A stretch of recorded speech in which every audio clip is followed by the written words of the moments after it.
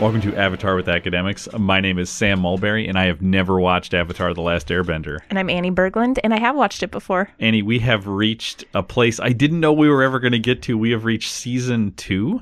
Episode 1. Yeah, so Book 1 Earth, Chapter 1, The Avatar State. This is going to be really exciting to get into. And there's other reasons to be excited in this episode because we're going to do something that we hope to do for a lot of these Season 2 episodes. Mm-hmm. We've been hinting at it for a while. Which is we're going to have our first guest on the show. So we're going to go through the episode, do our normal Avatar with Academics, I was going to say write-up of the episode, but we're not writing anything. We're talking through the episode. And then after that, we're going to bring on somebody who, now I've been struggling with this because I want to say a fan of the show, and I don't mean a fan of our show. I don't know that he's ever listened to our show. A fan of Avatar. A fan of Avatar. So yeah, we have a list of people who have reached out to us or who have commented on really, loving Avatar: The Last Airbender. So we're going to start bringing people on and talk with them about their experiences. So kind of getting the full age range. The full age range I can promise you is people in their early teens. So our guest today is, I think, 12. Maybe he turned 13. All the way to people older than me. So people in their mid 40s. And my goal is to get somebody in their 50s, 60s, and 70s. But I don't know that I can actually pull that off. If you're out there listening and that's you. That's right. Email us. You are part of a target demo for us. So that will be at the end of the episode. And how many do we have lined up at this point? I have probably 6 or 7 people who I have talked with about it. So, and there's 20 episodes in a season, so seems like there's a lot of opportunity out there. That's right. There are seats open for you. And we can do these over Zoom, which a lot of them will be. So we can, no matter where you are, we can do this. Also, if you wanted to come into quote unquote studio, we can pull that off as well. Would be excellent. That's right. All right, let's jump right into the episode from here. So just to kind of remind ourselves, right? Last time we saw our friends, we were at the Siege of the North Part 2. And Aang in the Avatar state with the water spirit destroys the Fire Nation army.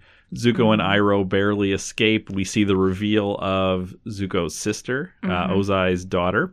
And we get the sense that the Aang gang is going to be heading off somewhere from here, right? We don't know where yet. We know that there are some Water Nation folks from the north who are going to be heading south. I feel like I just recapped the previously on Avatar, but I think that's important right now because one of the things we will notice is this does have a time jump. It's not super long, but this is not happening immediately after the Siege of the North. There's a little bit of time that passes here. Right. All right. So the episode opens on what appears to be a dream sequence. You can tell from the visual indicators it's kind of gauzy and blurry around the edges and even the way the coloring is, that this is a dream sequence. And we see Aang running through, I think it's an air temple. Looked like it. Yeah. It's what it seemed to be, like sort of the exterior of an air temple. And he goes inside and he sees himself from the back kind of in a meditative pose. And his meditating self turns towards him and is revealed to be in the Avatar state. So eyes glowing, arrow tattoo glowing. Intensely focused. Yes. And then we see the wind in the room pick up, and we see Katara and Sokka are now there, and they're watching Avatar State Aang as he sort of is surrounding himself in this ball of wind.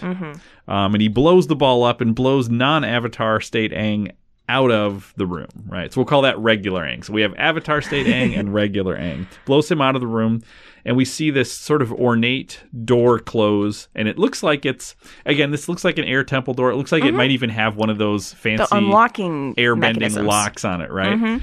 So we've seen things like this before. The door then opens to reveal Avatar State Aang floating in this field of light. And we see him, and I believe this is what I saw. He breathes fire. Yep. And then he does this sort of slashing airbending move, and it's a move that we're going to see throughout this episode. Right. So to my mind, this is indicating this is a particularly violent move. Yes. Which is something we don't really associate with Aang. And I'm not sure we ever saw him do something like that, except perhaps when he's inside the water spirit. Exactly. That is the only time, because we see him basically slice a ship in half with that motion. So he's doing this sort of to camera, or to regular Aang. And then what we see happens is like the floor beneath Aang splits, and we see so regular Aang falls through the floor, and then he falls to this sort of dark, rocky place where in the distance we can see the ocean spirit that Aang embodied before, right? And the ocean spirit is doing that same sort of slashing move, and it's sort of moving along with Avatar State Aang. So there is a kind of a callback to the fact that Avatar State Aang was controlling this massive ocean spirit fish monster and that thing. The destruction was partially because of Aang. Absolutely, yeah. And then all of a sudden we see Aang snap awake, and we see that he's sleeping in a hammock in a room where both Sokka and Katara are sleeping as well. And it's pretty clear, I think the hammocks sort of point to this, and we're going to see in a minute that this is the case, that this is in the holds of a ship, right? That they're under deck in a ship. So we see Aang climb up, and we see Katara sort of wake up as Aang is leaving and follows after him. So we cut to the deck of the ship, and it's this really cool. It's a pretty cool Water Nation ship that the likes of which we haven't really seen before. So it's this double-hulled ship, not exactly like a catamaran, but it does have two hulls like that. So maybe I guess maybe it is a catamaran. I don't know. And Katara is trying to talk to Aang about what happened, about this dream. Yeah. She says, do you want to talk about it? And he says no at first. And then he proceeds to talk about it. A second later. Yeah, he says, it was just a nightmare. I was in the Avatar state, but I was outside of my body watching myself. It was scary. I was scary. He's haunted by himself. Yeah. So, and I think this is the first time that we've had him really reflect on the Avatar state, right? Which is the title of this episode. So it's pointing to the fact that we're going to learn more about this. And we've asked lots of questions about this. Oh, definitely. How do you get in? Like, where is he? Is it the same as being in the spirit world? Is it not? Where does his power come from? Yeah, there's so many questions that are kind of answered in this episode. And it's also interesting that in his his dream, did you notice that he only used 3 of the 4 elements too? Oh. So the Avatar state Aang used fire he breathed fire, he used air, and then he was using water as the ocean spirit. And so the only one that he didn't use was earth, which is what regular Aang hasn't ever used before. That's so it's like it's looking at himself as the Avatar state as being scary, but really reflecting on himself and his use of bending for destruction, I think.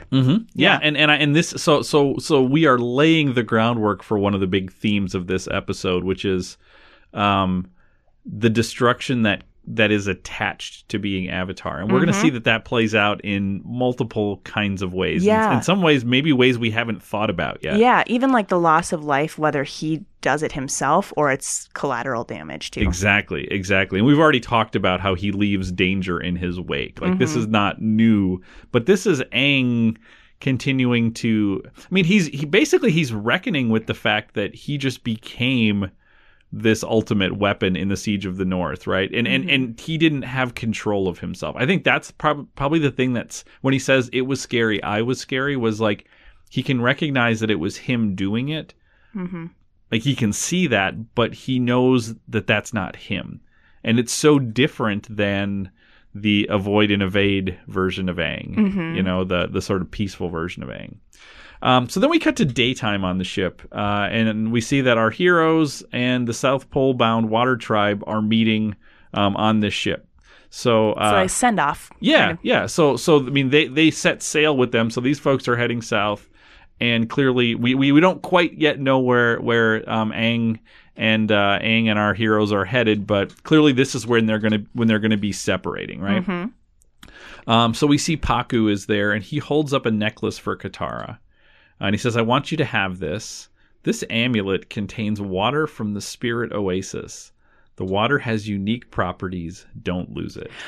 I want to know what the unique properties are. Yeah. I mean, it's so I wrote in my notes here Chekhov's water amulet. Are you familiar with Chekhov's gun as a concept? Okay, so Anton Chekhov is a 19th, maybe early 20th century Russian playwright. Okay. And I forget which play it is, but there is a play where very early in the first act, a gun is introduced into the scene. I think there's like a gun hanging on the wall, and they comment on it. And it's this. But it's subtle.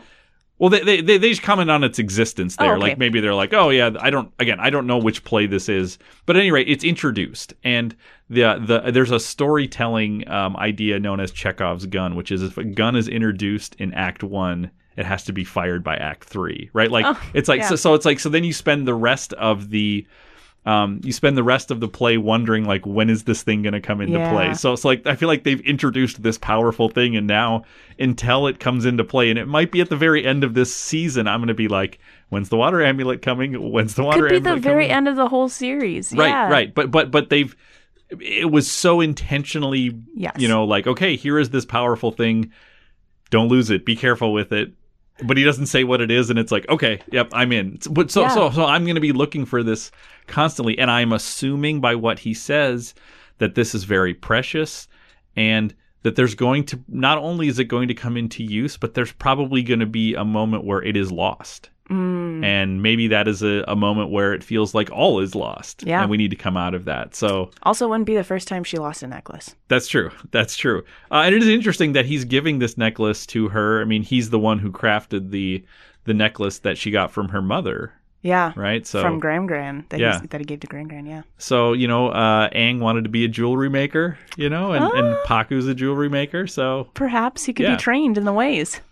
Yes. So then he gives Aang some gifts as well. He says these scrolls will help you master waterbending. So we've seen waterbending scrolls before, but remember they're no substitute for a real master. And here they both look at Katara, right? Because we saw in the end of last episode that Pakku has basically said you're now a master, and you're his teacher, right?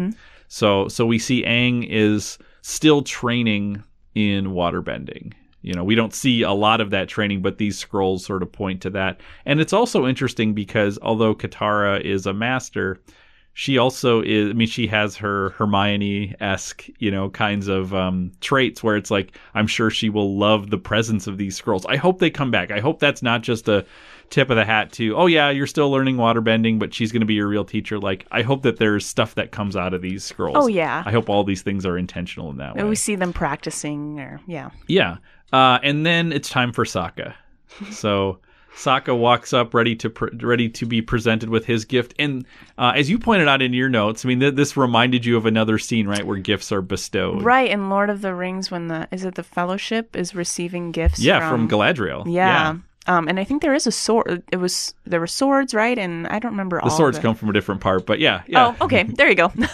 But this is where they get the cloaks, and Sam gets rope, and like every single person gets something, right? Yep. This also reminds me of The Wizard of Oz, right, where Oz is handing out, handing out things. So now it is Sokka's turn. He's so ready for it. And what does Pakku say to Sokka? He says, "Take care, son." Yeah, it's just like happy trails. Yeah. So very funny joke. I did see that our guy John O'Brien he didn't write this episode, but there's like 4 people as the credited written by, and he's one of them. So in my own mythology, I want to be like, that's an O'Brien joke, right? Because that's the kind of stuff we see in his episode. And there's some funny parts in this episode too, where I was thinking the same thing. It sounds like John O'Brien. That's right. We're his biggest fans, I think. Even though we also think he wrote the worst episode. But yeah. He's written some good stuff. That's right. So Pakku says, fly straight to the Earth Kingdom east of here. General Feng will help provide an escort to Omashu. So now we know where they're headed. And when I heard Omashu, I know. I already knew what the next sentence was going to be. There you'll be safe to begin your earthbending training with King Bumi. And they fly off. And I was like, this is great. Because he's introduced in season 1 as such a powerful earthbender that it's like, and they're already friends. It's like, how could he not be the trainer? So I was really excited that they went in that we are going in that direction. Yes. Now the interesting thing is, how long will it take to get there? Like we saw in season 1, we spent the whole season trying to get there. It'll be interesting to see what they do with this season. Is this season going to be 4 or 5 episodes to get to Omashu? Because I feel like Ba Sing Se has to be involved at some point too. So I'm very curious where the journey is going to lead us. Also, brilliant storytelling that this forces us to go on these long quests, and the quests seem very natural. Like, yes, of course you would need to go here and go there. And how cool was it that they had to go to the other side of the earth in season 1? So they got to introduce a bunch of stuff that now we get to go back to. So we know we're going to see Bumi again. I'm wondering, like, are we going to see Haru and his father again? Are we going to? Is Zhang going to come back? Like, we're now going to be retraversing a continent that we have explored already, that we know people in. We know cities. The world building here is phenomenal. Yeah. It's so good. And I'm so excited for this season because I feel like they have set the table, and now we get to retrace our steps in some ways. And I wonder how many new places we'll find in the Earth Kingdom too, new people too, to add to their little crew to get back the gang for the end, for the final. Because if we think about it, Omashu is like episode 5 or 6. It's early. It's super early. And it took them arguably 10, 11 episodes to get to the North Pole from Omashu. So, I mean, it could be 10 or 11 episodes till we get back there. It'll be interesting to see how quickly they want to get us there, because that will tell us about this story. Is this story going to be another trek to find the master, or are we going to? I mean, we also could be in Omashu next episode, right? Like they could just say, okay, we're going to get there because we've got a bunch more story to tell. I hope it's soon, because then that tells me they're not just going to run back the sort of, we are on a quest to get to this place, right? Exactly. So I'm actually really, really excited to see there. Man, we're like half a page into this. Oh, I know. But I think there's a lot of interesting setup here. So we cut from here to what looks like this beautiful large estate that's kind of up on stilts in the middle of a bridge above a waterfall. Very picturesque. Yes. So I wrote here location. Who's ever we're going to find at this spot, like, they know their real estate. This might be one of the prettiest places that we've seen. I mean, it looks very peaceful. There are cherry blossoms everywhere. I mean, it actually looks gorgeous. Which, if there's cherry blossoms, does that mean it's spring? You would think so, and that actually tracks pretty well. Yeah, because by end of summer, we're gonna have the final showdown. That's when Sozin's Comet comes. So, like, if we're looking at this, because this is still pretty far north, I would assume. And again, I'm assuming that weather works roughly like it does on our planet. That would mean that this might be late spring when the cherry blossoms come to this area. Sure, so. Anyhow, we need to see who is here, and it is no surprise. We see Iroh, and he's getting this outdoor massage. So there's these two kind of big hulking guys who are giving him this massage, and we see the cherry blossoms falling. Very pretty. Man, this is a guy who is always relaxed, but this is like peak. That's right. We haven't seen this since the hot springs. So we see Iroh saying, "Who knew that floating on a piece of driftwood for 3 weeks with no food and water and sea vultures waiting to pluck out your liver could make one so tense?"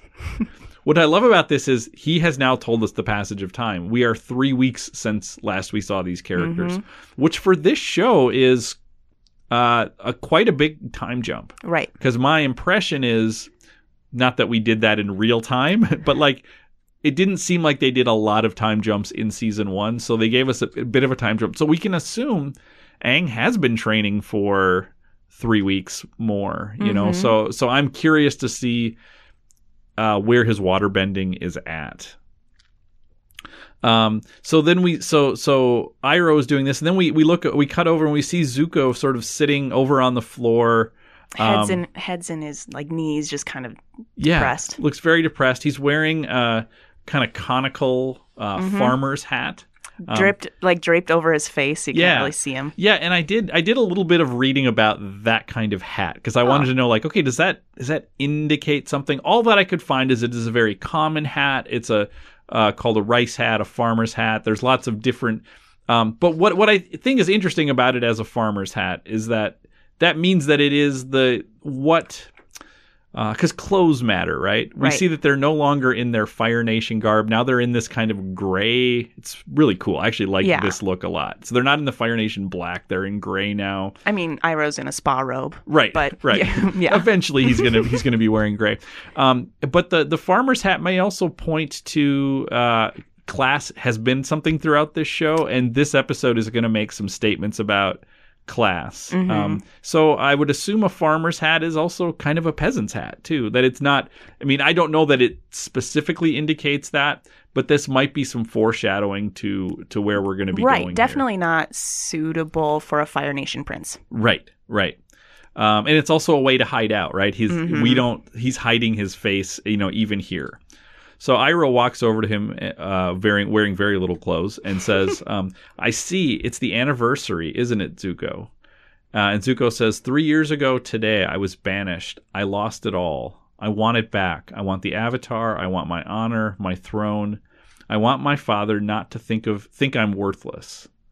And what's interesting is this is Zuko running back the plan from season 1. I mean, this is the same type of thing he would have said in season 1, which is I was interested in, like, where is Zuko going to be headed in this season, because he no longer seems to have the Fire Nation at his disposal. He didn't exactly in season 1, but he had a ship and he had soldiers and things like that. So now he's at least right at this point in the episode saying the same type of things we saw in season 1.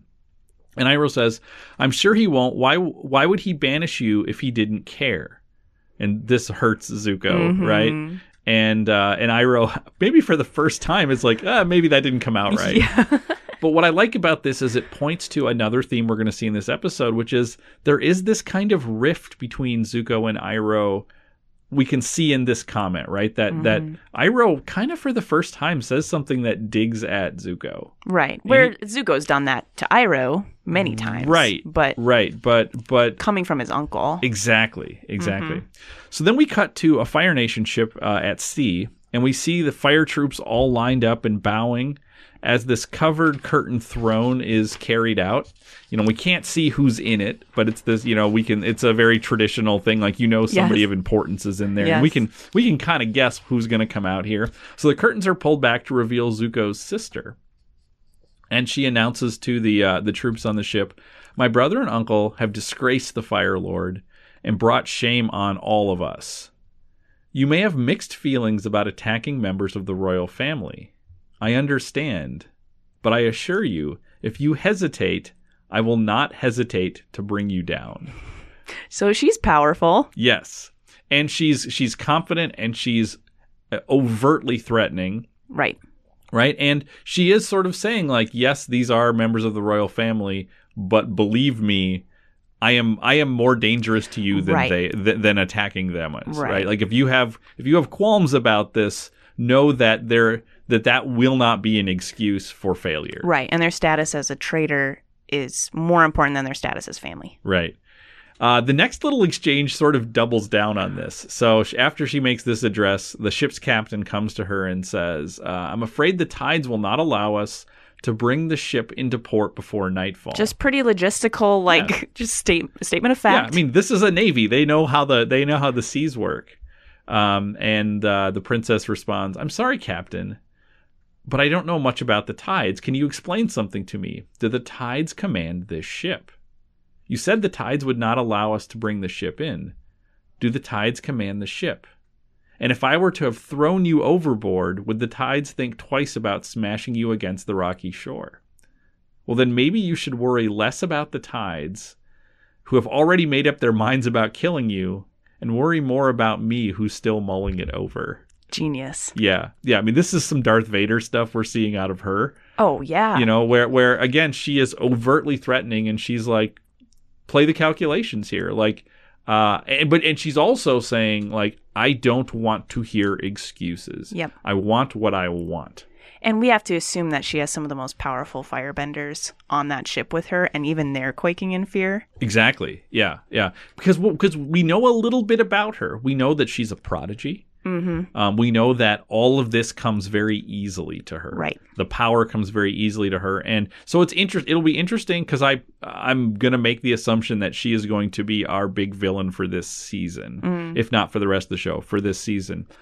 And we've already heard Zuko compare her and Aang. Right. So I think in the same way we have this crosscut constantly between Zuko and Aang, I think it's worth thinking about the comparison as we continue to get to know the princess, who we're going to find out her name is Azula, how much she and Aang are different and how much they're similar. Because to Zuko, they both have some similar traits or characteristics. Absolutely.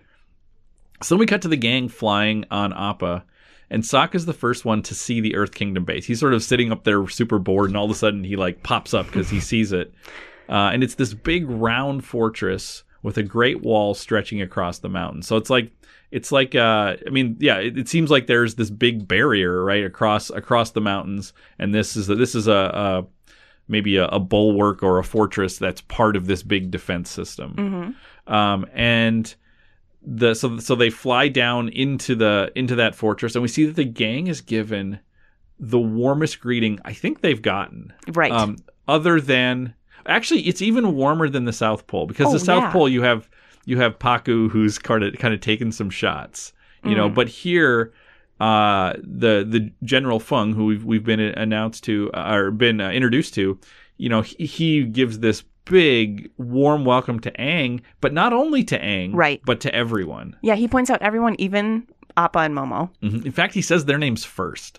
Right? He calls them great heroes, and he says Appa, Momo, brave Sokka, the mighty Katara, right? So like news of everything about this crew has spread, presumably, throughout the Earth Kingdom. Right, because this rendezvous was arranged. This was arranged by the folks in the South Pole to connect with Fung, because he's going to be their escort to Omashu.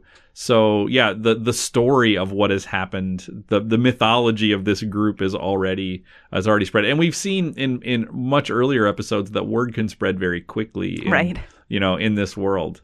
And then they even put on this big display of daytime fireworks. I'm not exactly sure how that works, but it's during the day, and they have these earthbenders firing up these big explosives into the air. And what's interesting is there's this moment where you see the gang really impressed and flattered. And I don't know that they've experienced this in a while. We got this on Kyoshi a long time ago, this sort of, fawning at least over Aang. But at least in this, there is this sense that all of them are these celebrated, these celebrated heroes. So then we move inside to this huge temple-like structure with pillars and either big windows or open air. It kind of looks like what a Greek temple would look like on the inside. It's very cool. And Aang and his friends are in the company of Fung, and he's talking with them.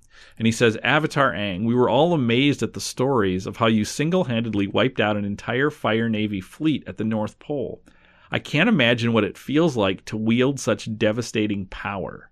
It's an awesome responsibility. Avatar, you're ready to face the Fire Lord now." So one of the things that we hear already from Fung here is he is obsessed with the idea of power and wielding power. Right, that it's devastating but also awesome. Yes, yeah, and we're going to see here that this is a callback to things we've hinted at, right? That Aang is this, can be weaponized, and people encounter Aang and think about how can we use him to our advantage, and Fung is going to be no different than that, right? And Aang's pretty shocked when he says, "Are you ready to face the Fire Lord now?" He says, "No, I'm not." And Katara points out that he still needs to master all four elements. And Fung says, "Why? With the kind of power he possesses, power enough to destroy hundreds of battleships in a matter of minutes, he could defeat the Fire Lord now." And we see Fung almost getting angry at this idea, like he's getting sort of obsessed with this idea. And he sounds so much like Boromir in the Fellowship of the Ring. Like he's out because, Boromir is much like Fung is on the front lines of fighting this war. Yeah. And he's like, wait, we have this in our possession right now and we're not going to use it. So there's this obsession with this idea of the potential of how Aang we can't afford to wait. Exactly. Right. So Sokka points out that Aang can only have that kind of power when he's in the Avatar state. So then Aang starts to explain how the Avatar state works. But he doesn't even know. Exactly. But what's interesting is Fung cuts him off and he's like, yeah, I'm well aware. Your eyes and tattoos glow and you summon an unbelievable power. And it's like this oversimplification of this. And again, like you said, Aang doesn't even understand it. Right. But we can see that all Fung wants to hear is, all he wants to see is power, and all he wants to hear about is how are you going to help me use this. Mm-hmm. Right? He says, without you, we'd be slaughtered before we even reach their shores. But with you leading the way as the ultimate weapon, I mean, he actually calls him that, right? We could cut a swath right through the heart of the Fire Nation. And at this moment, there's some great map work. I love when they get to maps, and we actually get to see him sort of point out where they are and where they need to head. Mm-hmm. And we see the heart of the Fire Nation is this... Man. Yeah, is this sort of island off to the west. I need to get you a map of this for Christmas or something. So Aang points out that he doesn't know how to get into the Avatar state or what to do when he's there. And Fung, again, only hearing what he wants to hear, says, okay, so it's decided. I'll help you figure out how to get into the Avatar state, and you'll face your destiny. So Fung is just hearing okay, what's the problem? You don't know how to get there? Well, we'll figure out how to get you there. He's not hearing Aang and Katara and Sokka say, no, this isn't a good idea, right? Mm-hmm. He's just like, okay, what are the obstacles? And let's deal with it. I mean, in some ways he's being very practical, right? I mean, these are probably very male characteristics too of right. What is the problem? Let's solve the problem and go forward, right. Go forward. And then Katara stands up though as master as well. And her energy in this episode reminded me a lot of Gyatso, too, mm-hmm. of advocating for Aang when Aang doesn't appear to have a voice. That's really interesting because that's his last master. Right, yeah. Yeah. Mm-hmm. Interesting. Yeah. So she's like, we already have a plan. Aang's pursuing his destiny his way. And here's where Fung plays a really interesting card here. He says, well, let me show you something. He says, while you take your time learning the elements, the war goes on. And then he goes over to the window and he says, that's the infirmary. And those soldiers are the lucky ones. So we see a bunch of wounded soldiers.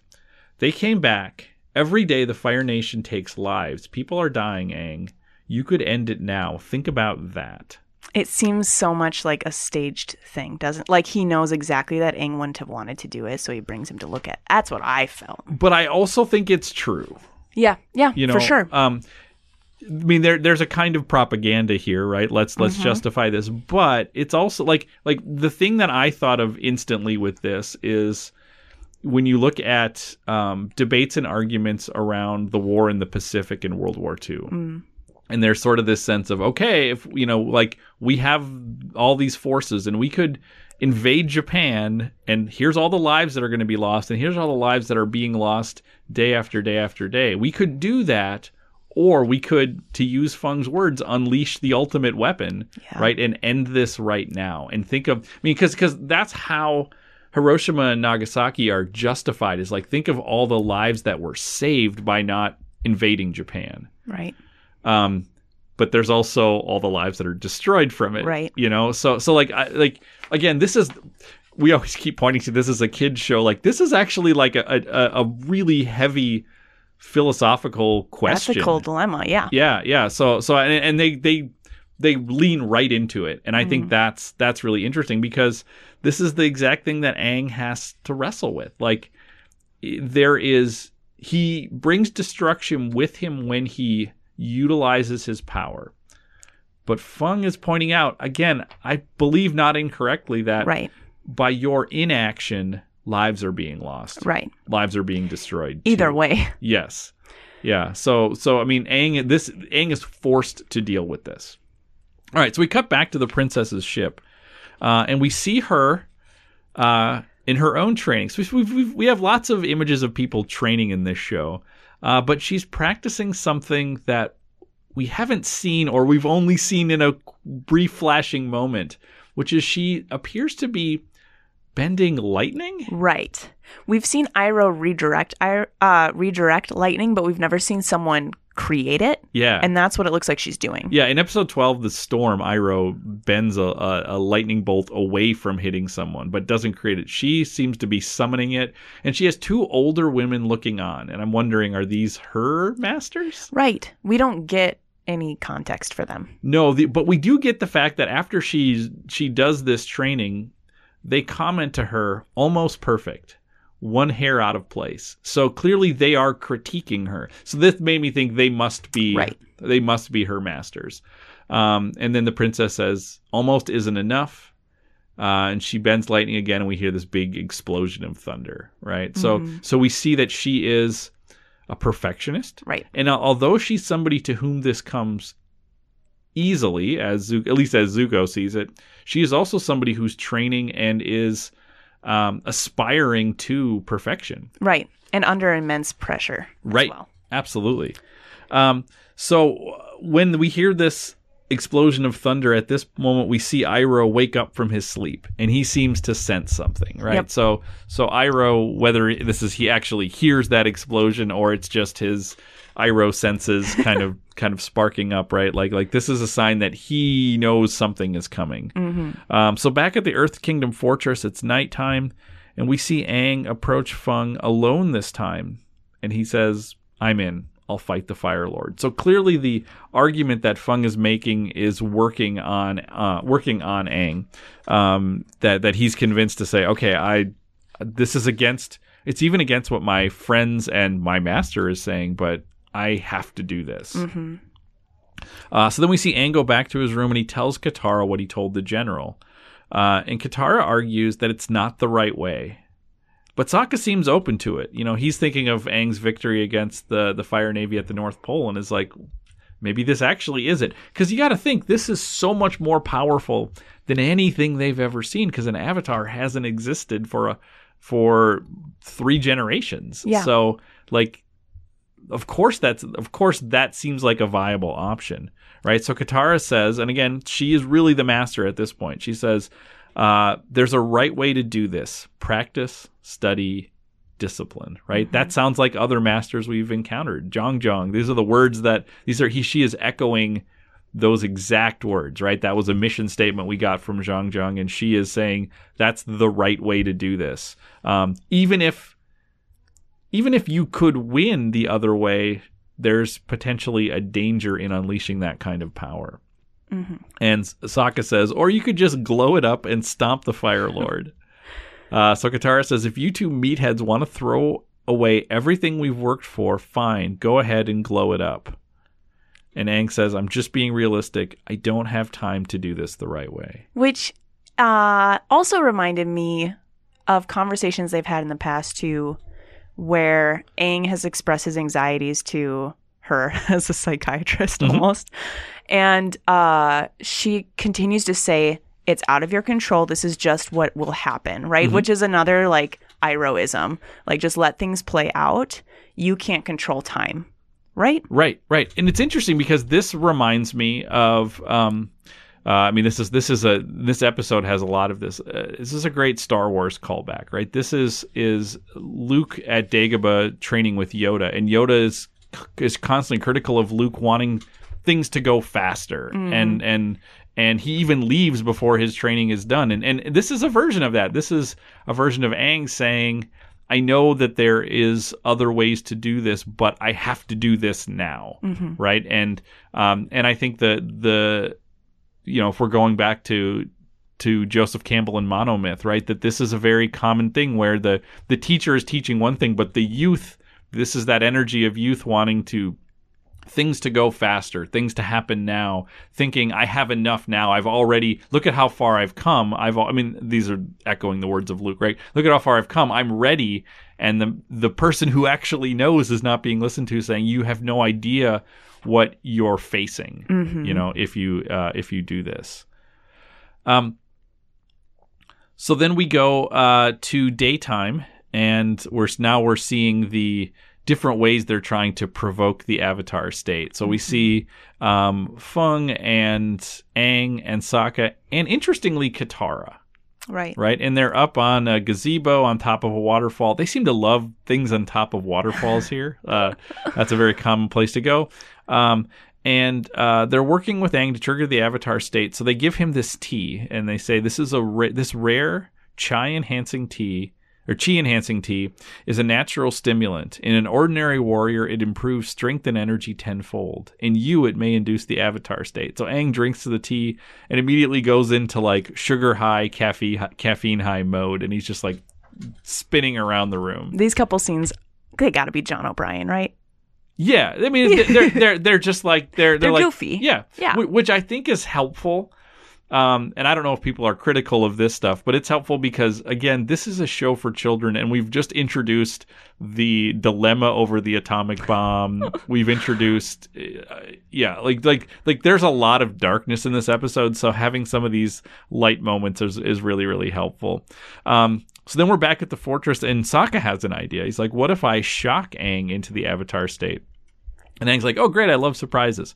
So he covers his eyes, and then when he opens them back up, can you describe what he sees? Sokka is standing with his shirt up over his head, and Momo's sitting inside the neck part of the shirt. So it's just like Sokka's body, Momo's head, and Momo shrieks. It's quite terrifying. It's a callback, right, to Ko? Don't you think? Oh, yes. Because when Ko blinked, it was like the same sound as the monkey, the spirit monkey made when he blinked and like went into Aang's face. So I feel like Sokka's actually super smart here because he's like, I know some of your fears.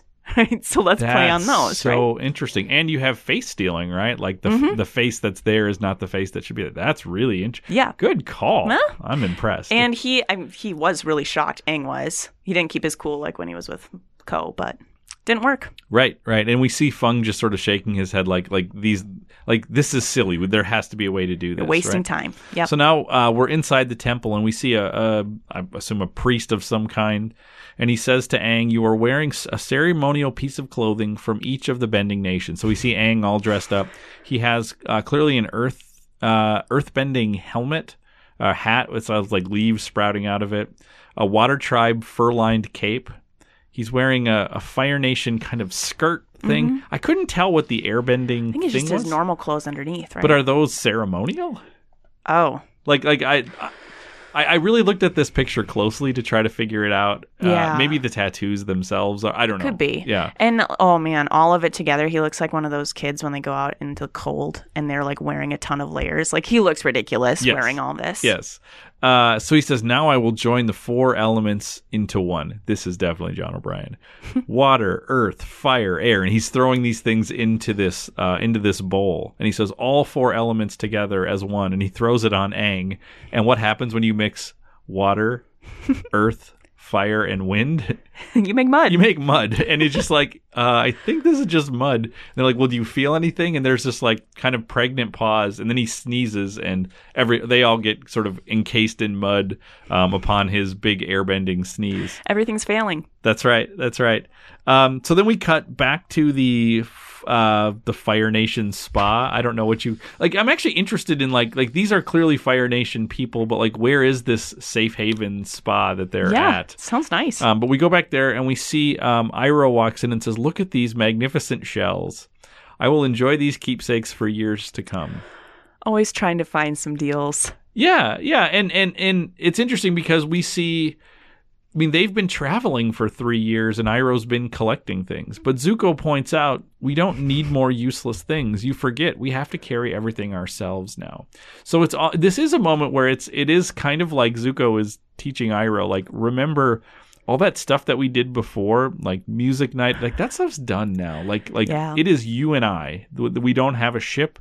We don't have soldiers. We don't have any of that stuff anymore. Oh, that's sad. Yeah. So, but again, we're starting to see maybe this class shift too, right? To say like we once had access to these things, had privileges to these things, and maybe we don't. Although they still have this spa, which is pretty amazing.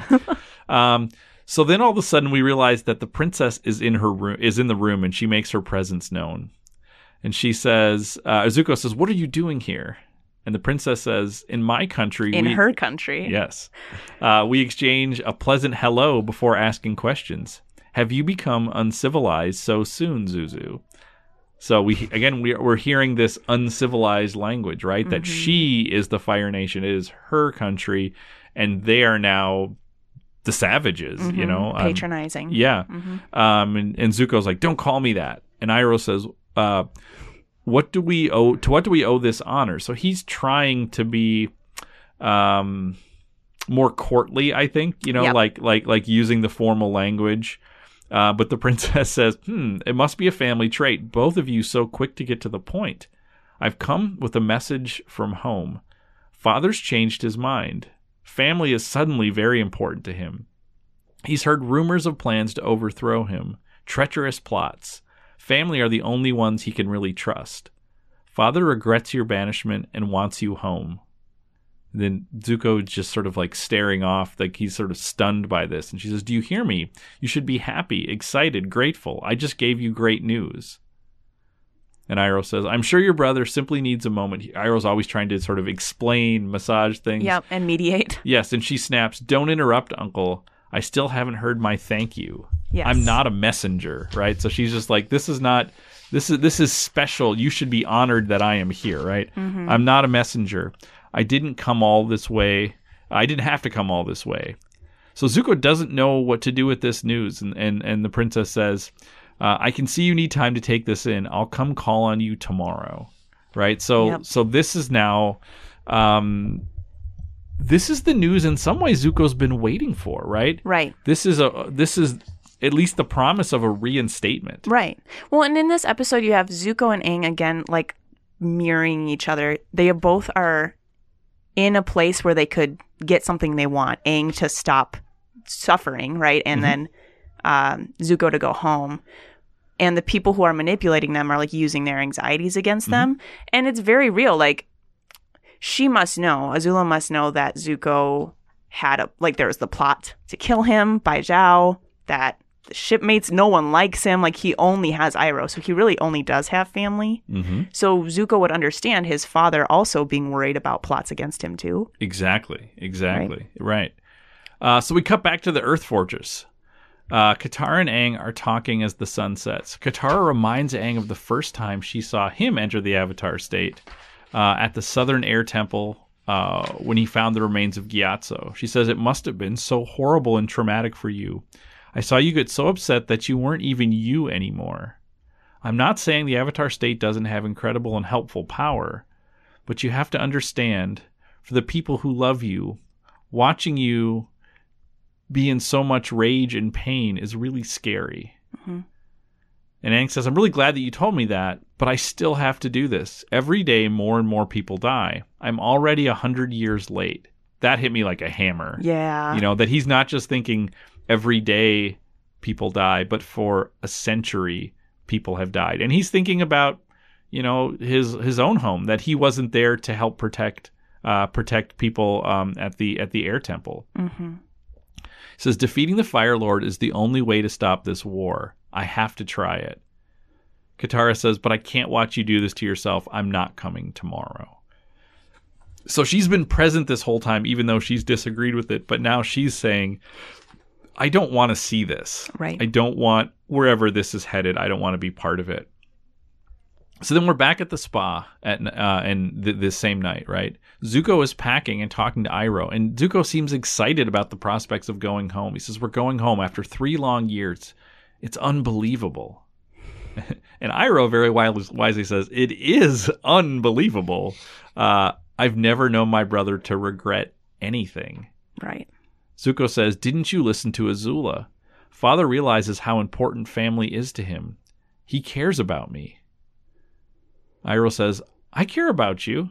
I mean, if Ozai wants you back, well, I think it may not be for the reasons you imagine, Zuko. Which is interesting to what you were saying with the doubling. Because everything you said is right. And also, they have their most trusted mentor, the one who loves them the most, really. Right, telling them, this is too easy. Like, this is taking the easy way out, and it's not what you think it is. Right. So that mirroring continues. I mean, it's interesting to think of Katara and Iroh as mirrors of each masters, other. But they are. At this point, they absolutely are.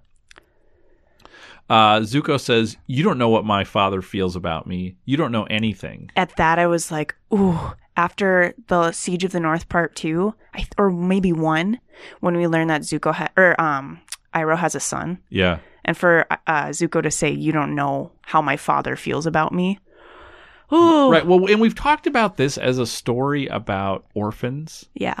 And this is such an adoption nightmare scenario, right, for the parent, right? Because it's the adopted parent versus the biological parent, right? Yeah. That Iroh really is the adopted parent, and this is, I mean, in a lot of those stories, we'll use Annie for example, right? That there is this the adoptive parent who truly loves and cares for this person, but there is this draw to the biological parent, and when they come back, even if the motives seem dicey, there is this sense of, you know, that blood connection. Although Zuko and Iroh have a blood connection, but that blood connection is something that is so much more powerful, Special. Yeah.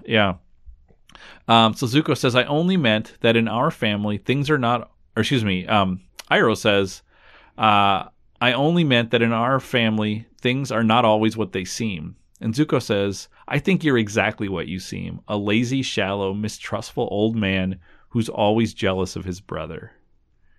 And again, it's just a hammer on Iroh.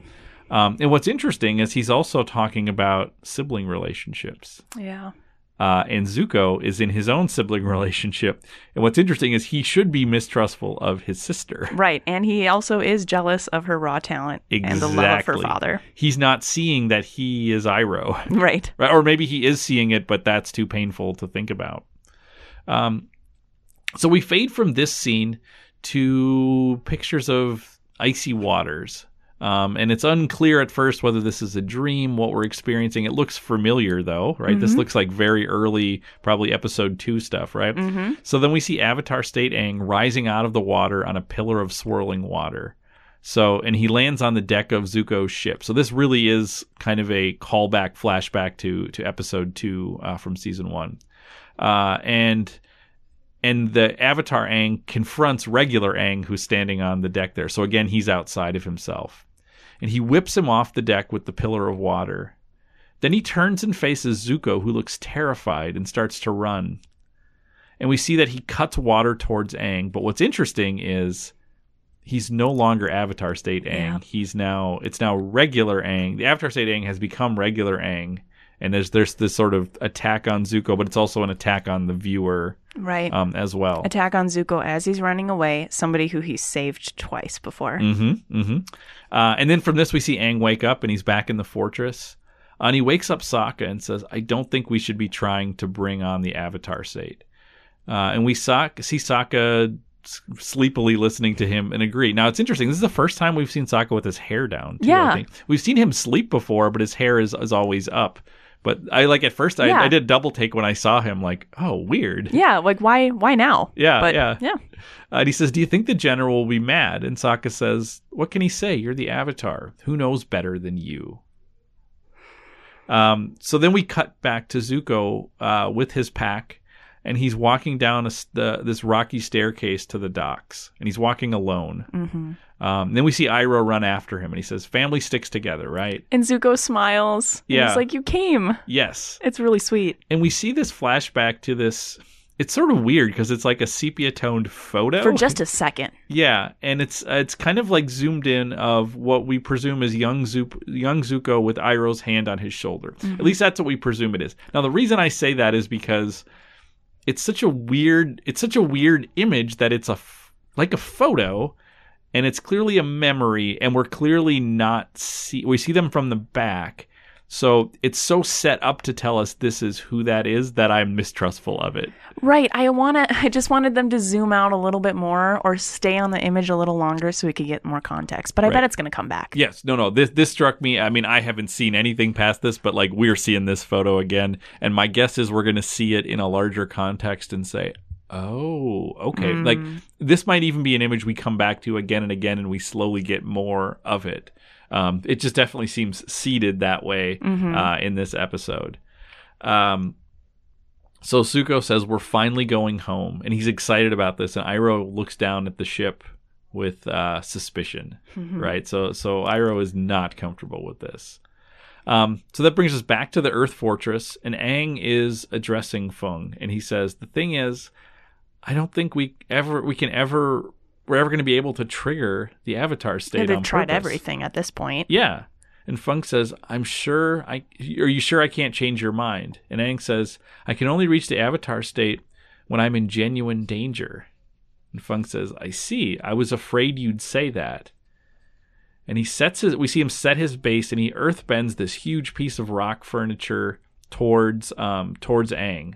And we see in Sokka, the guards around Sokka grab him, and Aang is thrown from the window into the courtyard. And then we see Feng call his men in the courtyard to attack the Avatar, and they start to close in on him. Mm-hmm.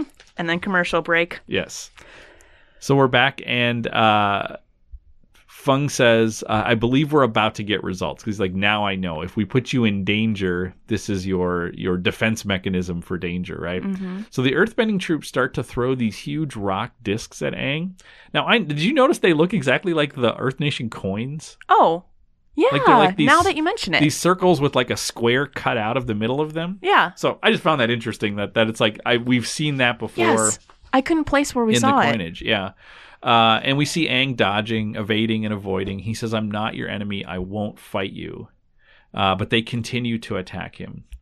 At this point, we see Sokka fight himself free from the two guards that are restraining him, which is kind of great. I love seeing competent warrior Sokka because we get a lot of like, the show likes to make fun of Sokka, like his not getting a gift from Pakku. Yeah, but he's got these two powerful guards around him, and he manages to break free from them. And he sees Aang continue to get attacked by the Earthbenders, including Earthbenders who are mounted on the ostrich horse things that I still don't know exactly what they are. Yeah, but there are a lot of them. Yeah, and we see Aang do some really... I mean, he's not attacking. He's really only evading, avoiding. But he does some very cool, like, Matrix-esque, like, acrobatics, and they kind of slow motion it to avoid the attacks. And Feng says, "You can't run forever." And Aang says, "You can't fight forever." Right? Yep. So there's this sense of like, you want me to do this. I am not going to give you the satisfaction of getting me to basically to attack you. So back at the docks, we see Zuko and Iroh are walking up to the ship, and they're walking between two columns of Fire Nation soldiers, and we see Iroh kind of darting his eyes back and forth, looking suspiciously at them. Looking for weapons or any kind of sign of danger. Yeah, and even the fact that they're marched between columns of soldiers, like, that could be, hey, ceremonial, welcome back the prince, or it could be, it seems... I would be worried. Yes, and Iroh is worried, and Zuko seems kind of unaware. Mm-hmm. So Azula says, "Brother, uncle, welcome. I'm so glad you decided to come." And we see upon this, we see the soldiers fall in line behind them. And that makes Iroh a little bit antsy. Yeah, because it feels like the door behind them is now closed. Mm-hmm. So if you're going to go back that other way, you got to fight your way out. So the captain of the ship says, "Are we ready to depart, Your Highness?" And Azula says, "Set our course for home, Captain." And Zuko repeats the word home. Again, it's almost like he's in a trance. Yeah. Like it's just like, I'm going home. And it's interesting to think this is the same person who is the blue spirit. Right. He is not mentally the blue spirit right now. He's entranced by this idea of going home. Everything he wants, yeah. Right. And you hear then the captain says to the people on the ship, "You heard the princess. Raise the anchors. We're taking the prisoners home." Oops. Yeah. That guy's gonna die. Yes. And you can, and then it cuts to Azula and she realizes what he said. Like, you get this realization that everybody realized what he said. Yep. And it's like, okay, he just gave up the game. Yep. Right. And they were so close to having them on the ship. So at the word prisoners, it's clear that the ruse is up, and Iroh and Zuko start taking out the fire soldiers. Now, what's interesting is initially they're doing it kind of only with martial arts and not with firebending, which I kind of like. I kind of like when this show gets a little bit away from like, I have these magical powers and you have these, and they're just like doing cool martial arts. They're trained in other ways too. That's right. And Zuko says, "You lied to me." And Azula says, "Like I've never done that before." And she's like smiling. She doesn't seem like she's upset even. And she just like turns her back and walks towards the ship. Right. And then we see the two guards that are close to her, like attack Zuko, and Zuko yells, and then that sort of crossfades with Aang yelling, right? As we're back at the Earth Fortress, and he's continuing to be attacked. And we see the Earth shake from the attacks, right? Because these are powerful Earthbenders. So then we cut to Katara, who's in her room with Momo, and she can feel the Earth shaking. And she says, "I wonder what crazy thing they're trying now. Maybe we should just make sure Aang is okay." Like, so there's this sense of it's killing her to not be there. Right. Even though her not being there is her trying to make a point. Yeah. And if we're mirroring these two different sets of people, Iroh has the same kind of intuition as well. Exactly. So then back outside, we see Katara meet up with Sokka, and Sokka says the general's gone crazy. He's trying to force Aang into the Avatar state. So then we see them join in the fight, and Katara, Katara does like the water whip from the little pouch she has and takes out one of the mounted soldiers. Mm-hmm. And then we see Sokka go up to the creature that he is mounted on, I will say. And I was so excited because what Sokka says is like, good bird horse thingy. And I'm like, oh, good, Sokka doesn't know what they are. Yeah, that's either. exactly what I would have called it too. Yeah, and I'm like, great. I'm glad that I'm not the dummy who's like, I can't tell what this is. So then he approaches and actually mounts one of the ostrich horses. And we see that Katara is trapped between the Earthbenders. And Fung says to Aang, maybe you can avoid me, but she can't. So Katara tries to bend water at him, but he just pulls up the earth and catches it and turns it into mud. It was a sweet move. It was, yeah. And then he starts to bend the earth beneath her and like pulls her down into it. Like it's quicksand. Exactly. It's like he can change the earth into something like quicksand. And Aang tries to come to her aid, and at this point, Fung realizes that it's through his friends that he can get to Aang. Through his family, really. Yeah. Yeah. And Fung says you could save her if you were in the Avatar state. So he's like really pushing Aang. And Katara keeps getting pulled under the earth further. And Aang says, you don't need to do this. And Fung says, apparently I do. And we see Katara pulled all the way under the earth. And this, to sort of call back to Empire Strikes Back, like this really is a version of, there's this moment where Vader realizes that he can use Han and Leia to draw out Luke. This is why Luke leaves his training in Dagobah to go face Vader. And I mean, think about, we have Katara pulled under, right? Kind of taken out, encased in rock, like Han Solo encased in carbonite, right? Like it really, like there is sort of this clear sense, and that is how he's gonna draw out the thing he wants from Aang. So pulling Katara under the earth finally pushes Aang into the Avatar state. And at first we see Fung sort of celebrating. He's like, it worked, until he realizes what he helped create, right? Because he's starting to realize, I can't control the power that I've just unleashed. And Aang can't control it either. Right. And then we see Aang bend and slash at him. And then he rises up on this big swirling pillar of earth, which would this be the first time we've seen Aang earthbend? Oh, yeah. I didn't even notice that. Because he does the pillar of water in episode 2, so where we see him waterbending before he knows anything about it. Oh, sure. So he can have control of the elements when he's in the Avatar state. Mm-hmm. Oh, that's interesting. Yeah. So this is the first time we see him do that. This is the last element that we have never seen him do. So then we cut back to Zuko. So now we're just cutting back between battles to Zuko fighting on Azula's ship. And he prepares to confront her with what I can only call like fire daggers. It's like he just in his hands creates these like fire blades, right? And he's gonna attack her. And then we see Iroh take out 4 fire soldiers, and he's calling out to Zuko like, let's go, let's get out of here. Yeah. Right. But Zuko is going to face his adversary here. So Zuko is fighting Azula again, mostly martial arts, not firebending, except for Zuko's fire daggers. Azula says, Father blames Uncle for the loss of the North Pole, and he considers you a miserable failure for not finding the Avatar. Why would he want you back home, except to lock you up where you can no longer embarrass him? Right, so she's just uncovering the lie of that she threw out there. Mm-hmm. So they continue to fight, and then we see Azula has a counter for everything that Zuko is trying. She finally manages to grab his wrist and she lightning bends at him, and he like falls back and falls away off this ramp that they're fighting on. And then we see her kind of start to build up this like bolt of lightning she's going to cast. She's like charging. Right. No, it's exactly right?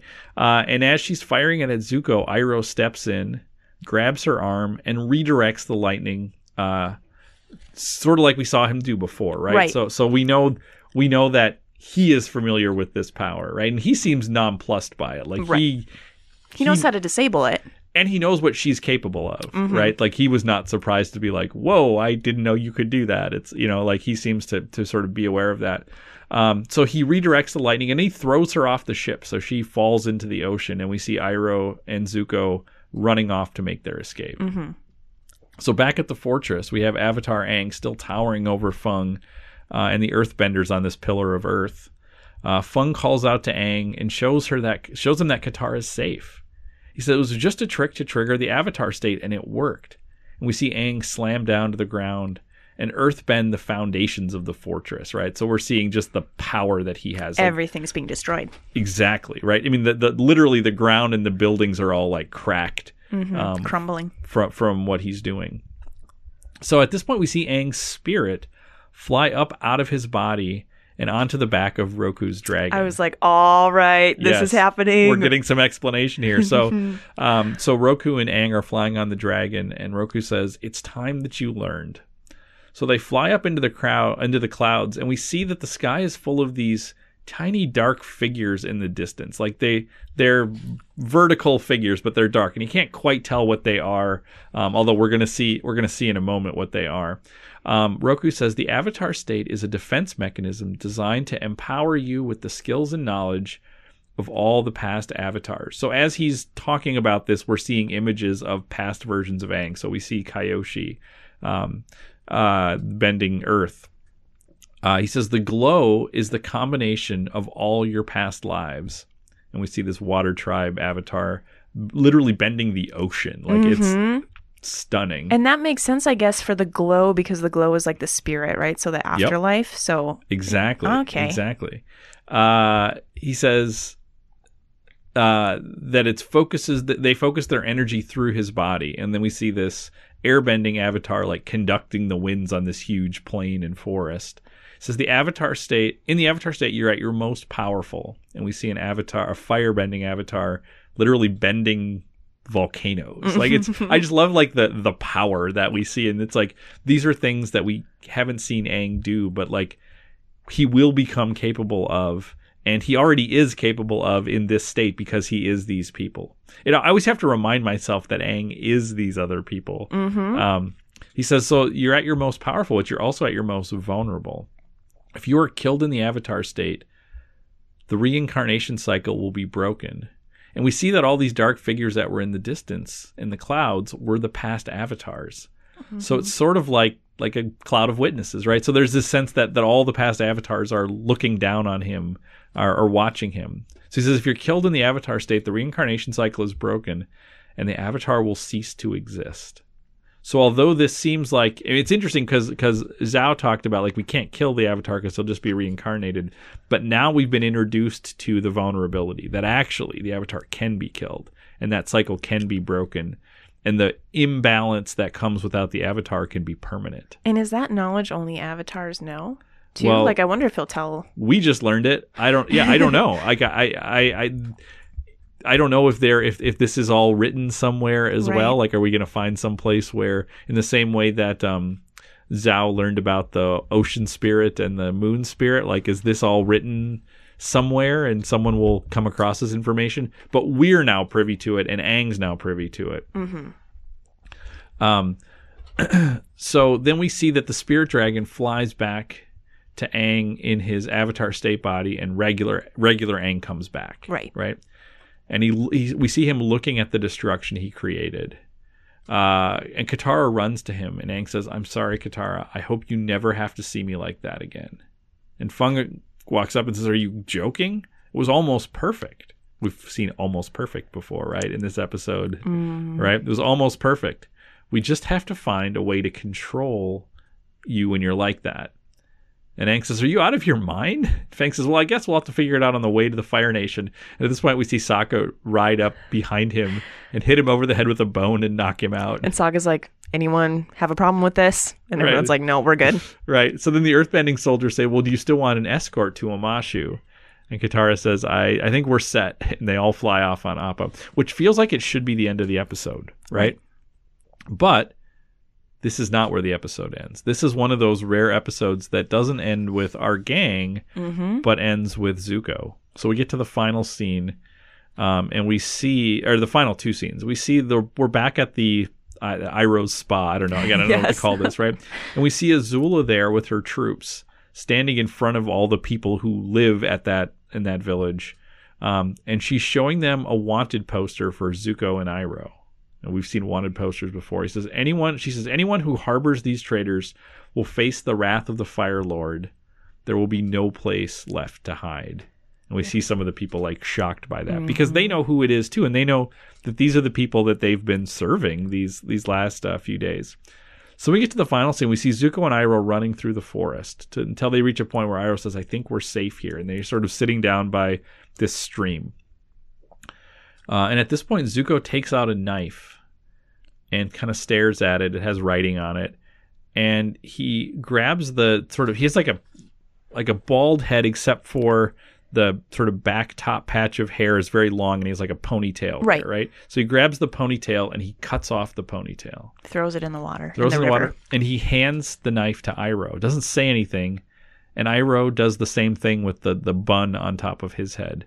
And they drop them into the water, and then the water sort of washes them away. And that's all we get. That's the end of the episode. They don't say a word. Right. Okay, a couple things with this. I know that you did some research too. I looked up what the inscription on the knife means because I was so curious, and it looks like perhaps a form of Chinese writing. Turns out, according to Avatar Wiki, one side of the knife says, "Never give up without a fight," which is Zuko's mantra. And the other side says, "Made in the Earth Kingdom." And that's supposed to be like a joke on like made in China. Oh, because it's like it's a Fire Nation sword, but it's like made elsewhere. It's like imported in, you know.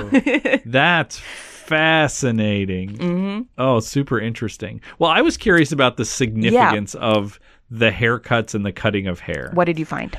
So in samurai culture, now this is a lot of very quick Googling, so I could be wrong here. But in samurai culture, that the top bun was meant in part to hold the helmet in place. That was the origins of that. But then it also became a status symbol. Sure. That you were a samurai. You weren't samurai a peasant. Class. Yeah, you weren't a peasant.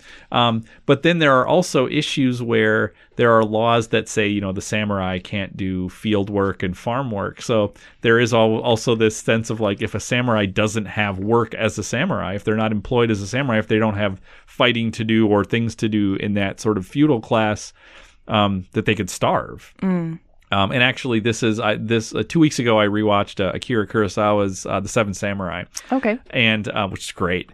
And part of that is the village is looking for hungry samurai who will work for food because they can't farm themselves.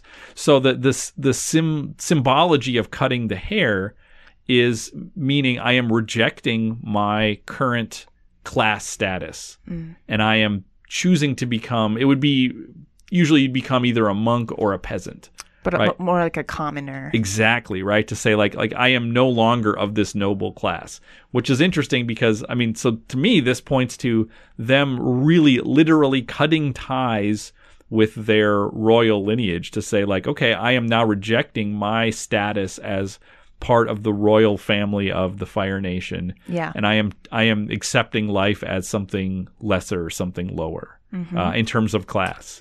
In this whole episode, we hear Zuko say home all of the time. Home in a dreamlike way, right? Thinking about going back. And now it's him literally physically rejecting his homeland. Exactly. For who knows how long, like maybe forever. Right. So I think about the scene at the very beginning when he's like, I want it all back. I want all the things that I want, the Avatar. I want my honor. I want my kingdom. And I said, well, that sounds a lot like season 1 Zuko. And I was wondering, well, is that really what this is going to be? And I feel like this episode ends with him with a new mission statement for him, sort of like, no, like, I don't know that he wants any of that stuff anymore. I don't know. I mean, because we don't, like, I'm so excited to see the next thing in his plan, but he is definitely rejecting at least the idea that this is all stuff that should be mine just by virtue of who I am. So it's kind of this way of following Iroh, going back to the mirroring, to say, if you're going to win back your kingdom, you're not going to do it the easy way. Right. In order to win it back, you need to reject it. You need to reject that route. Yeah, so I loved it. It's such a good ending. I know. I'm so excited. Yeah, I'm so excited to see where this goes. Is it bad that I just want like 5 episodes purely of Zuko and Iroh, like in a row? No, that's all I want. Yeah, I actually this episode I so much was more interested in that, especially once we got to the like training part, or the like trying to get the Avatar state out. It's like, okay, like that's fine. I don't know. I don't need a lot more of that, but I love the Zuko Iroh stuff. So as you thinking about themes and observations from this episode, as we're kind of wrapping up thinking about it that way. We've seen him be weaponized, or attempt to be weaponized, Aang, and that's something that we kind of assumed would happen at some point. So maybe will happen again. Absolutely. And I think another big theme, which I presume is going to run throughout this season, is that Aang brings destruction in his wake when he uses his power. But we learn that Aang's inaction also leads to death, right? So he already feels like he has blood on his hands for his past, and now it's just been pointed out to him that there is no right choice. There is no choice that's going to lead to a world without death, you know? And maybe that's part of understanding balance, to say like, well, if we think about the light and the dark, we think about life and death, and those things need to be in balance too. We can't reject that out of hand. I think you're always looking for mission statements. I think one of the mission statements came from Katara when she's talking to Fung, kind of the first conversation. She says, Aang's going to do it his way. I think that's also an important theme we see, because she doesn't say like Aang's going to do it like the other avatars have, or Aang's going to do it like the masters say. It's his way. And I don't know what that's going to look like evade and avoid. I don't, trying to preserve life or whatever. But I think that's key. It is interesting, yeah, because it is sort of saying maybe there is another way. Maybe there is another way. And we've always thought maybe there is, right? There's always been a question. Right. Yeah. Because this, I don't think this story would be the story if it's just and now we have a continuation of what has happened for centuries. Right. But this is about sort of breaking some of those traditions as well. We see this in Katara and Sokka and all the people that we're encountering in that way. Another big theme that we see is Katara and Sokka are the key to getting to Aang, to controlling Aang. Yeah. As much as Fung fails, he actually discovers something which I'm certain we'll see come back, right? That if you endanger them, you get his attention. Yeah. Right? And in light of that, we've also learned that Aang has all of these allies. But I'm not sure we can always trust his allies. I mean, Fung seems very powerful, but he has his own designs, right? Right, and they got the warmest welcome from him. And Aang is tempting to people like that to say, what if we could do this, right? In terms of Zuko and Iroh, that they've, as we talked about, they've chosen a different path, right? So they really are literally now men without a country. That they are walking away from, I presume, their Fire Nation identity, and all of the resources that come with that. And what's interesting is they're not the first people we've seen who've chosen this path. Zhang, right? Exactly. Yeah. Yeah. So it's interesting. So now I'm like, and they're kind of near where he is. It's like, well, that would be interesting. I want them to meet up. Yeah. It's like there are other, and I'm sure he's not the only person, right? There are other people who have done this. So that will be interesting to see, like, can you create an island of misfit toys nation of people who are like, I reject these identities, Right. So that'll be fascinating. The other big takeaway, which I'm just excited for, is we got confirmation that we're getting Boomy back. I know. I want him now. Yeah, and I don't know how long it's going to take. I'm going to throw out a prediction because I don't know. I am going to say by episode 5, we're going to be meeting Boomy. Yeah. That's and my hope. By 5 minutes into meeting him, his shirt will be off. Yeah. Abs. Yeah. Pecs and all. Yeah. So that's my guess there. I have no idea where we're headed next because this episode has such a great set of endings. We see Aang and everybody flying off on Appa, knowing they're headed to Amashu, but I think they're far away. And we know that Appa can't just get somewhere in an instant like that. But this show has taken travel seriously, so I think that will take a few episodes at least. And then Iroh and Zuko, like, it's such a great ending, and I just can't. The worst thing would be is if episode 2 of this season is a Zuko-less episode. I would pull my hair out. Oh yeah, I wonder. And they do that sometimes. They often do that when you have a great Zuko episode. They're like, yeah, we're going to pull him away for a whole episode now. And yet, if it was a Aang-less episode, I love Aang, but if he wasn't in it, I'd be like, all right, I'm good with just a Zuko episode. I'm so curious if by the time they get to season 3, if they feel like they have the ability to pull that off. Yeah. Because that seems crazy to me. But that would be amazing. Yeah, seriously. Really great. Yeah. Well, Annie, should we get to our guest? Yes, we should. All right, so we are going to now jump over to our interview with our first fan of Avatar: The Last Airbender. We're going to talk to Soren.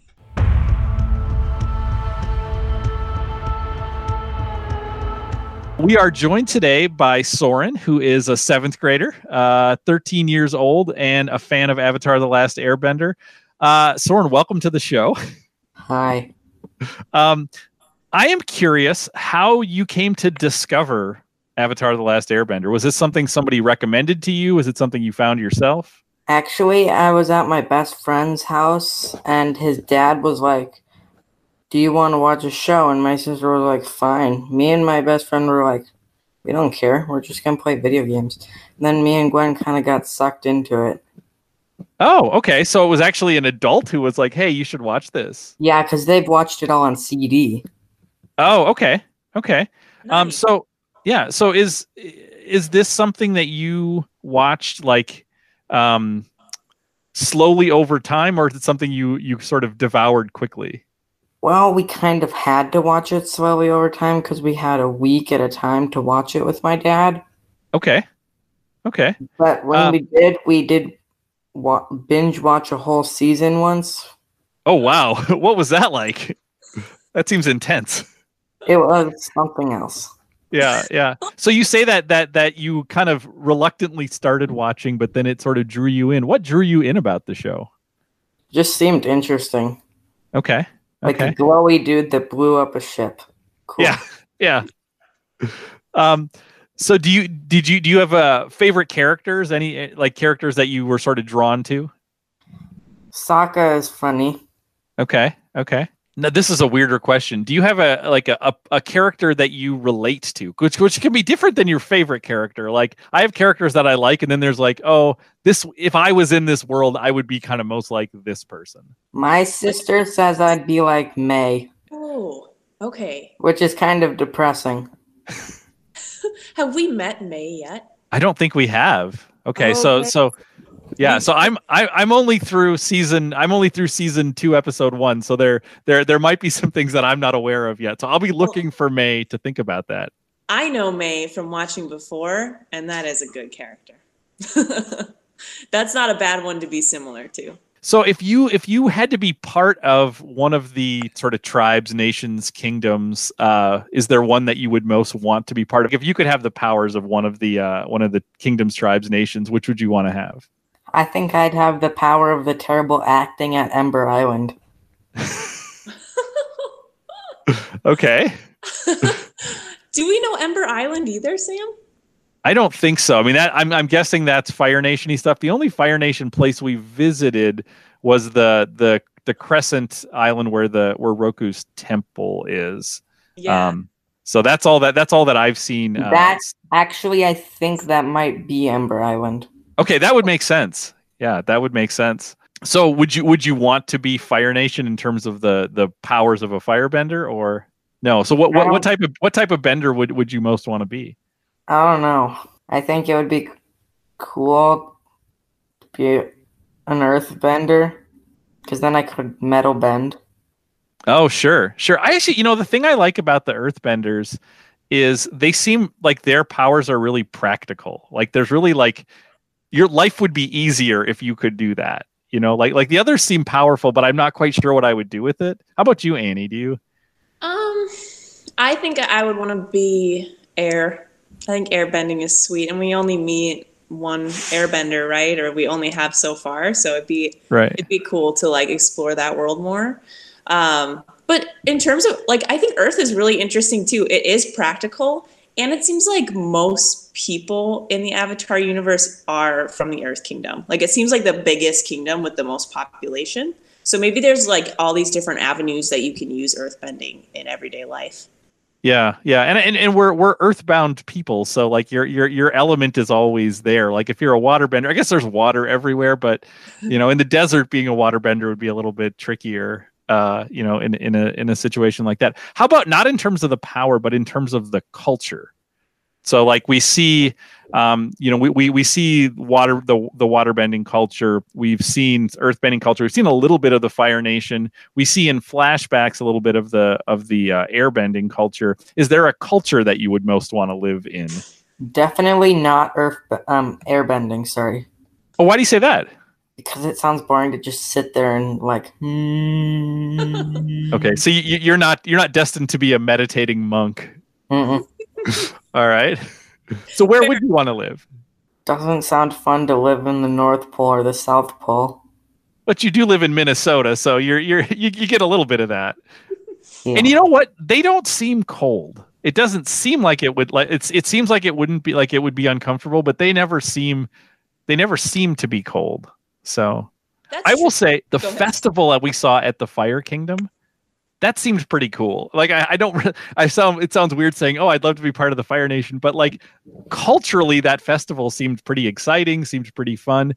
All we've seen so far of earthbenders is a lot of like I feel like it's a lot of work. Like they're sort of laborers, and so and maybe that culture will get fleshed out more in season 2. It's actually a lot harder because of that big city, whatever it's called. Oh, Ba Sing Se?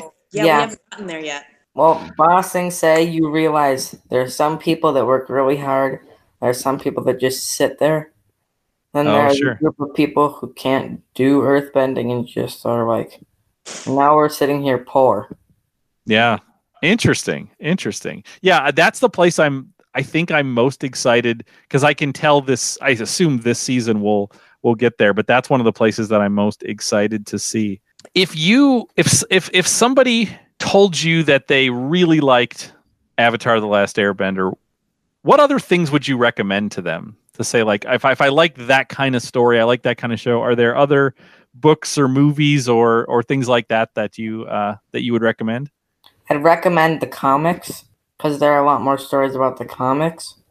Oh, really? I didn't even know that existed. I would not recommend the movie at all. Because, I mean, part of the Avatar series is it being animated.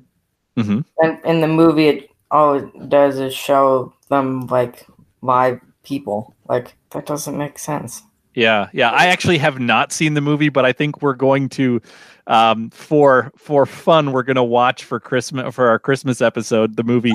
But we're going to watch it because we know it's bad. We're going to watch it and sort of revel in its badness, because I've heard only terrible things about it. And actually, even watching the trailer, it just feels offensive to the stuff that I love about the show. Like the sort of joy of the show, the light of the show seems like it's all stripped out. So I will watch it, but not because I think I'm going to enjoy it for exactly really the other reason. Another thing I'm curious about, and you might know about this more than I do, are there Avatar video games? Are there good Avatar video games? I don't know. There should be, though, right? This seems like a world that would be really really fun, especially for kind of an open world video game, doesn't it? I'm kind of wondering, like, it could be like the Zelda like games, like Breath of the Wild and stuff. Totally. But like, what extra storyline or whatever would they put in for you to play? Sure. Well, you could be in this world even if you weren't in the Aang storyline. I mean, there's obviously hundreds of years of other avatars, or you could push it forward as well. But it just seems like a fun world to encounter different kinds of benders and things like that. I think that would lend itself to an open world video game. I think it would be interesting, but if you go forward, I think the Korra would be more interesting. Oh, okay. We're in the middle of watching it, and we've gone through 2 seasons. And all I can say is it's interesting, not what you'd expect from an Avatar kind of thing. But they have found a way to add the older stuff in. Oh, interesting. Yeah, I'm excited to eventually get to that. I'm working my way really slowly, just 1 or 2 episodes a week, so I'm a ways away from that. But I'm curious to see to sort of see where this first story goes, but then where they pick up. Because I find that one of the things that I really like about the show is I feel like they build a pretty rich world. That throughout the episodes you get to really explore a lot of places. So do you have a favorite place that they visit? I've got to say Lake Laogai. Okay. That's not a place we've been yet, but I'm excited to get there. What do you like about that place? Without spoiling anything, what do you like about that place? Oh boy, this is going to be hard. I think a lot of things get revealed there. Like, I think you find out there might be another side to this person, or now I get what this is used for. Oh, sure. I'm excited. Is that somewhere that we're going to encounter in season 2, or is that a season 3? I don't remember, but I know it's like if they're on their journey way toward Ba Sing Se, then you're definitely going to see Lake Laogai soon. Okay, well, I'll be looking out for that. Soren, thank you so much for joining us. This was really fun. We're going to be interviewing people throughout this season. I just love to talk to people now that I'm deep enough into this show that I feel like I understand the world. I'm excited to talk to people who have been on this journey, people who have been out ahead of me in terms of knowing where we're going, to know that I'm in safe hands, that season 2 and season 3 are going to be worth the journey. I think that sounds like that's the case. Mm-hmm. But just know the episodes are about to get longer. All right. Well, I'm all for that. I definitely don't want less of this. I want more. Thank you so much, Soren.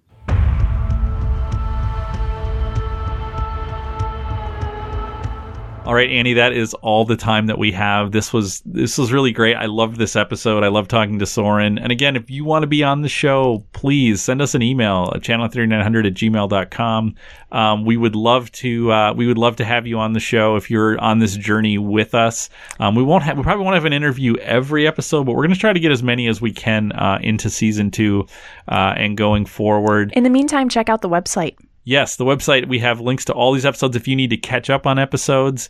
If you want to leave comments, that is a great place to interact. You can also follow Annie at Annie_Berglund at Twitter.com, or you can follow at Channel 3900 or just at Channel 3900 on Twitter. That's another way you can interact with us. We'd love to hear your thoughts on the show. We'd love to interact with you. We'd love to have you on the show. That is all the time we have for this week. We will catch you next week with Book 2, Episode 2. The Cave of Two Lovers.